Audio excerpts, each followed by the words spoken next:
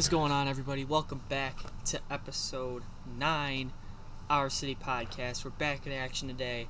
We're going to dive right into it, another week through the Major League Baseball season. Mets are on a hot streak, just won 2 out of 3 against the Pirates. Let's take a listen. He's had a 3-hit game. Remember that. And McNeil drives one deep to right. Forget that. McNeil has crushed one into the bleachers and right. Number 13 for McNeil. He's homered in back-to-back games. And he puts some icing on the cake. It's now 13-0 New York. Boy, they are just feasting off this Pirate pitching staff. Courtesy of SNY, Mets beat up on the Pirates today, 13-2 to win 2 out of 3 against the Tigers. They're now 1 game under 500. They're 9-1 in their last 10.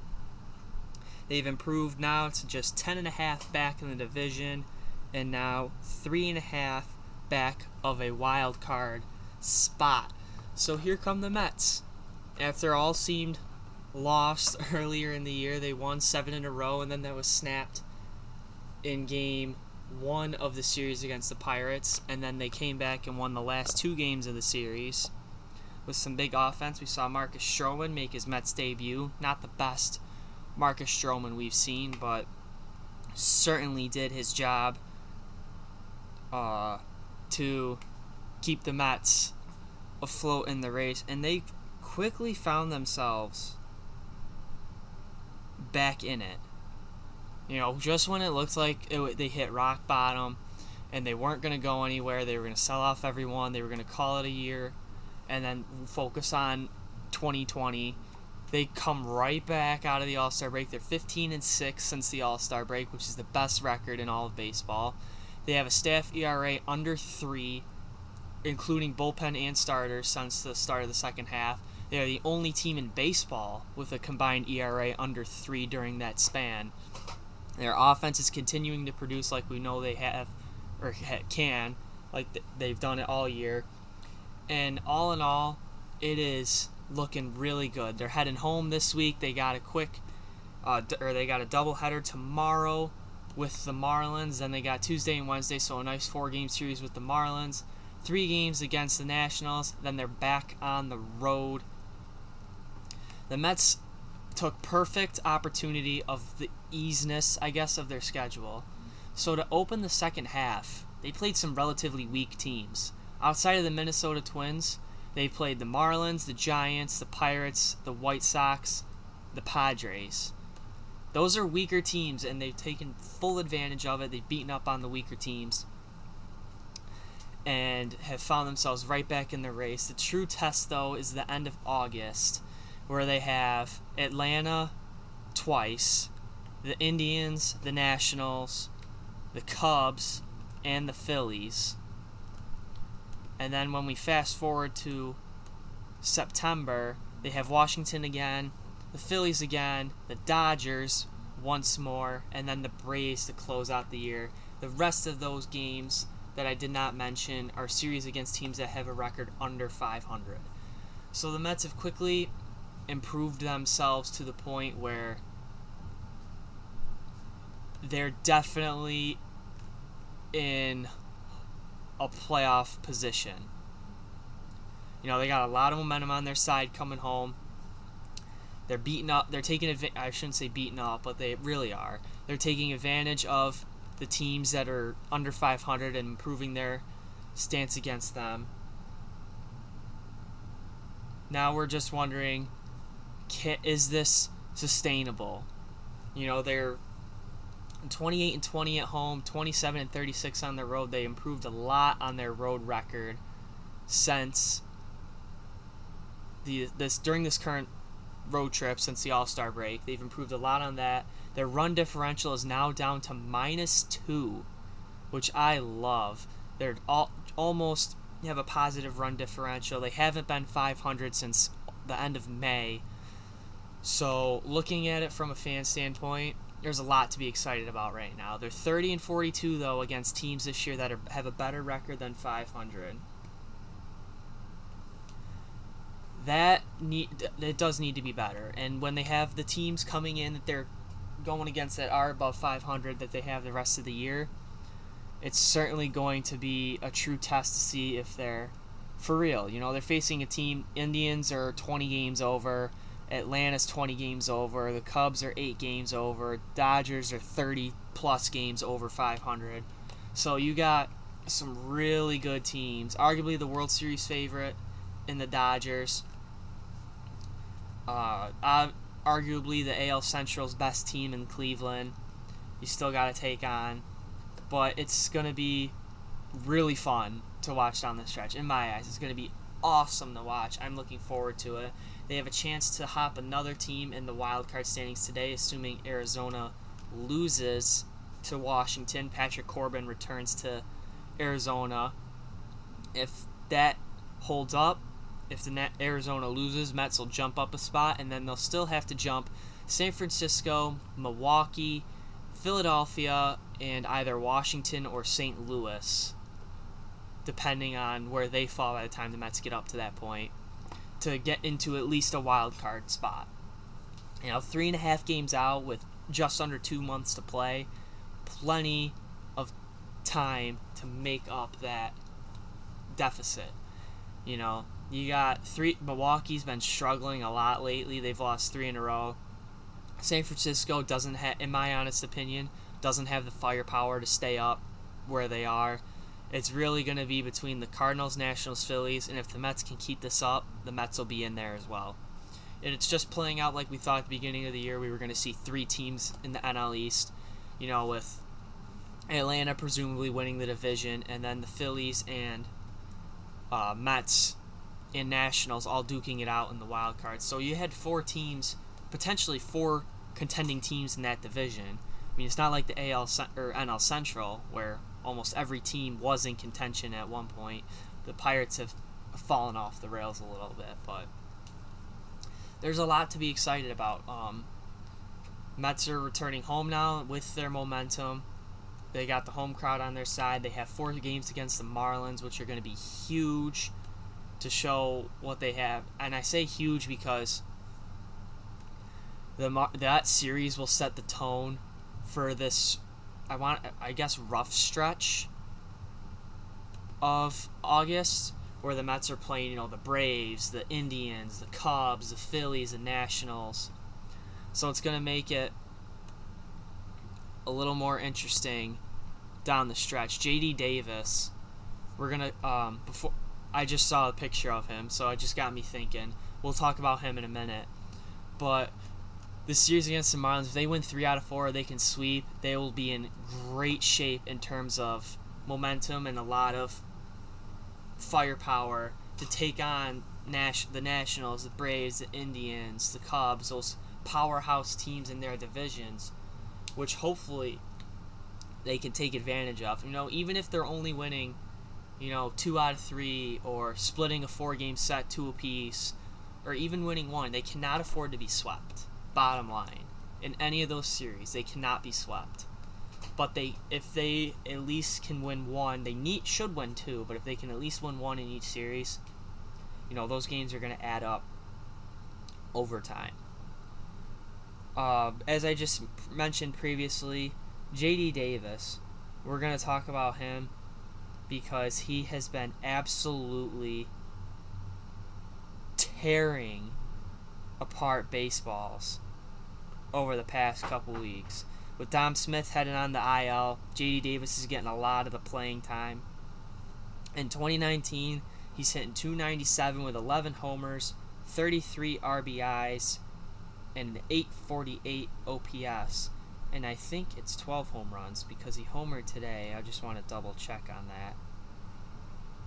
If that was updated or not. Yeah, that is updated. He does have 11 homers on the year. And like I said, the .848 OPS. His last 15 games, he's hitting .388 with a .464 on-base percentage, slugging .592 with 2 homers, 8 RBIs, and 19 hits over that stretch. Over his last 30 games, he's hitting .346.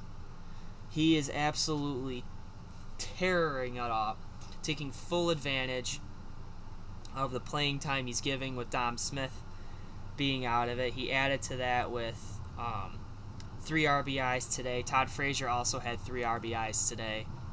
So all in all, things are looking really good for the Mets, especially with their pitching. For the doubleheader tomorrow, Jacob deGrom's getting Game 1. Walker Lockett, who's coming up as a 26th man, will get Game 2 of the doubleheader.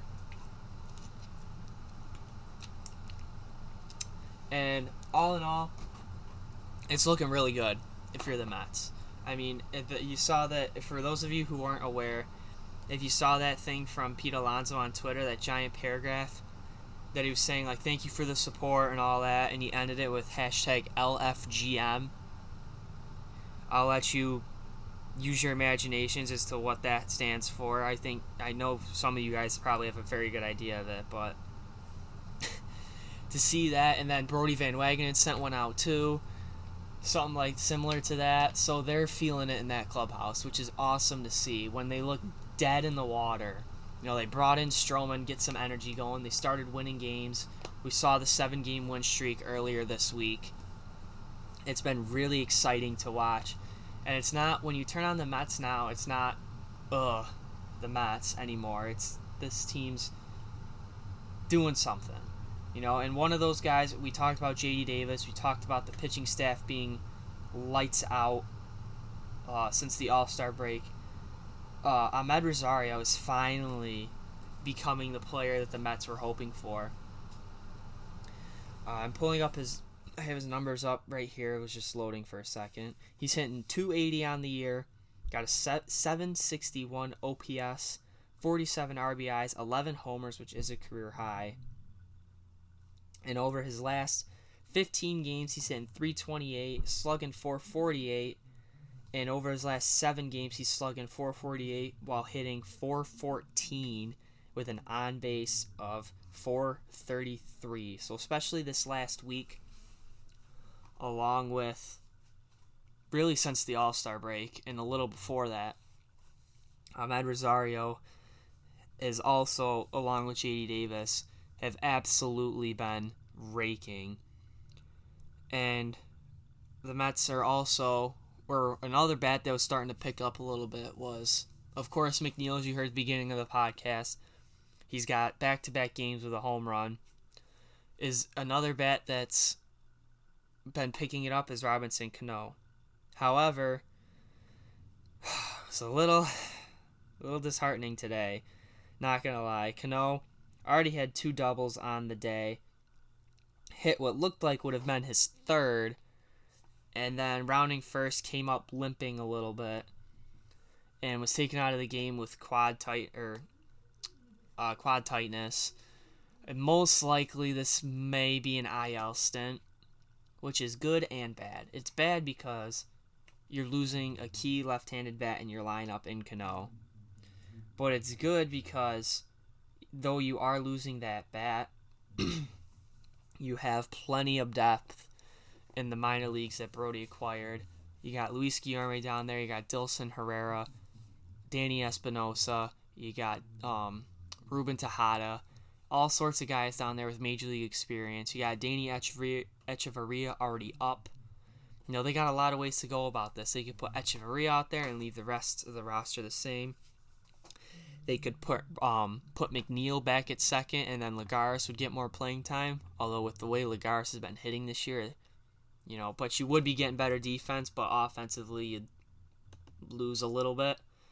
So, or they could bring up guys from AAA. So in terms of that, I mean, yeah, it sucks he's hurt, but in terms of how the Mets will fare, they'll be fine. They got plenty of options they can use to fill in his spot. That is a big hole to fill, but they have plenty of guys that are certainly capable of filling in that spot. Today's episode was a little bit quicker pace, but the Mets raking it, and they've been the best team in baseball since the break, and one of the more exciting teams to watch. I'm excited to see how it goes down the stretch. But we're going to end this episode off with our weekly MLB wrap-up. Some big things happening last night down in Houston. Let's take a listen.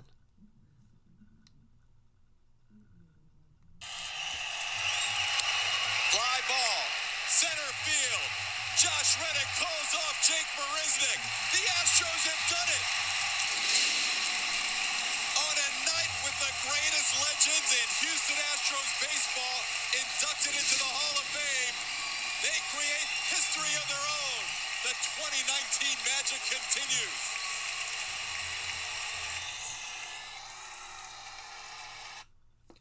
That's right. Houston Astros last night threw a combined no-hitter against the Seattle Mariners. Aaron Sanchez in his Astros debut started off with 6 no-hit innings, 2 walks and 6 strikeouts. Will Harris, I'm not saying his last name correctly. Joe Biagini, and Chris Davinsky all pitched an inning of no hits allowed. Davinsky and Biagini each had a strikeout, as well as the Astros throw their 12th no-hitter in franchise history. And of course, just because of the way baseball is, Aaron Sanchez, his first start with Houston, throws 6 no-hit innings. Just because that's how baseball is. But I mean, combined no-hitters aren't, in my opinion, aren't as exciting as a regular or one guy with a no-hitter, but it's still pretty cool to watch. It's still really cool to see stuff like that. And then things didn't get easier for Seattle, as today they took on Justin Verlander. And Justin Verlander joins his teammate Garrett Cole as the only 2 pitchers now in baseball with 200-plus strikeouts.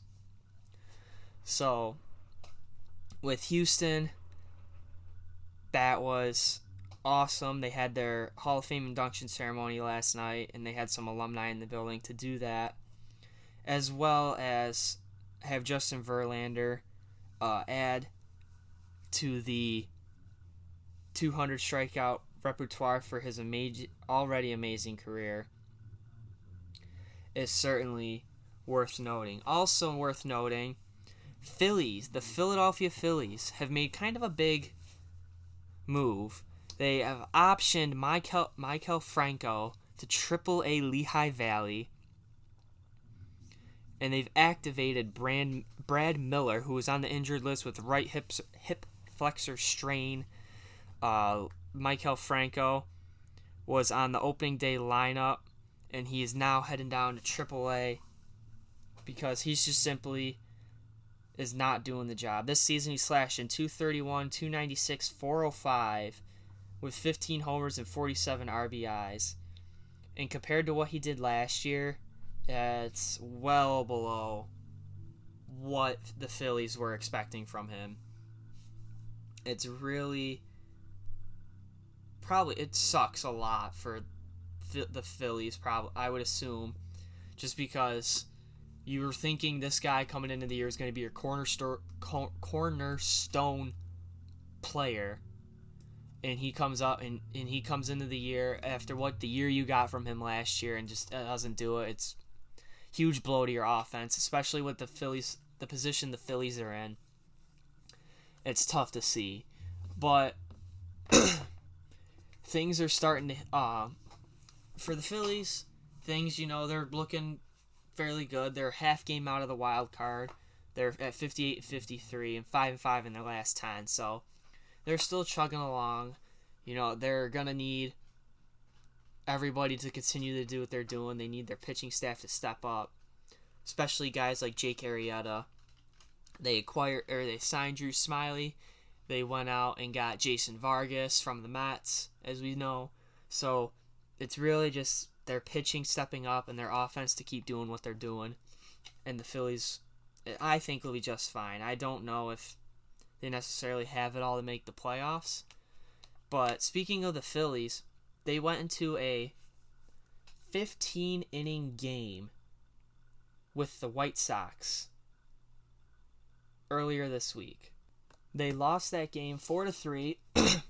Ramon Quinn a position player took the loss. What I thought was awesome, they had, probably wasn't their best decision. I understand. I'll talk about why I understand why they did it, but because I do understand why they did it. Ramon Quinn they had out there and pitching. They had Vince Velasquez, one of their starters, out in left field. Now, the reason I thought they did that was because, they have Ramon Quinn on the mound. This would save an arm. You put Vince Velasquez out there in left field just to hold the spot, and then when you're ready to take Ramon Quinn out, you put him out in left field, and then you put Velasquez on the mound, and then, you don't lose a position player. You don't have to waste another bullpen arm, if this is all making sense. But Vince Velasquez, not only did he make a nice diving catch, he also did this. And a line drive base hit to left field. Abreu to third. They're waving him home. The throw to the plate by Velasquez on a couple hops is in time. How about that? Vince Velasquez with an outfield assist. He threw a seed.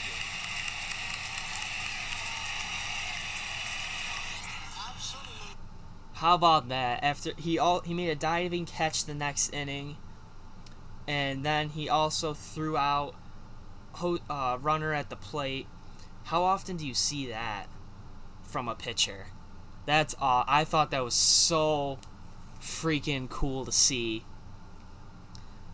Vince Velasquez throw out a runner at the plate, and that even though the Phillies did end up losing that game, it was one of those rare, kind of cool moments that you see.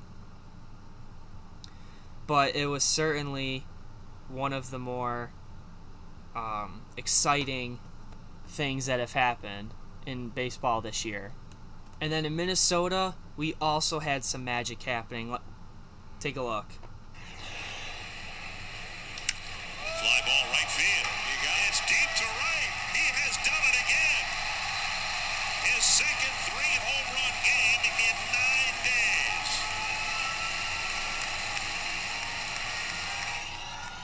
That's right. Twin slugger Nelson Cruz continues his hot stretch with his second 3-homer game in the last 10 days. That's something you definitely don't see a lot. He's climbed all the way back up. The 39-year-old now has 30 homers on the year, 72 RBIs, hitting .295, hitting .415 over his last 15 games. Over his last 7 games, this is unbelievable.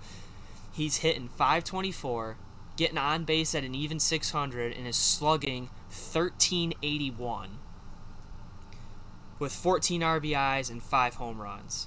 His last 30 games, he's hit 17 home runs. That would make his previous, about 70 games or so beforehand, because the Twins have played about a little over 100 games this year. He's only hit 13 homers. So he's hit, in half the amount of time, he's got 4 more homers than at the start of the year. So another one of those cool things that happened the other night.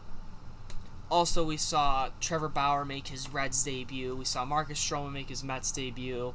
Today, Tanner Roark made his Oakland A's debut. So a lot of things going on around the baseball world, but obviously we saw Vince Velasquez nail a runner at the plate. Nelson Cruz with another 3-homer game as the Twins look to hold off Cleveland, I couldn't think of their name, who's quickly coming up on their tails. All in all, it was an exciting week of baseball. So that's going to wrap it up for episode 9 of the Our City Podcast. We hope you enjoyed today's episode. Remember to like this video and subscribe. Share it with your friends. Show your friends what we're all about.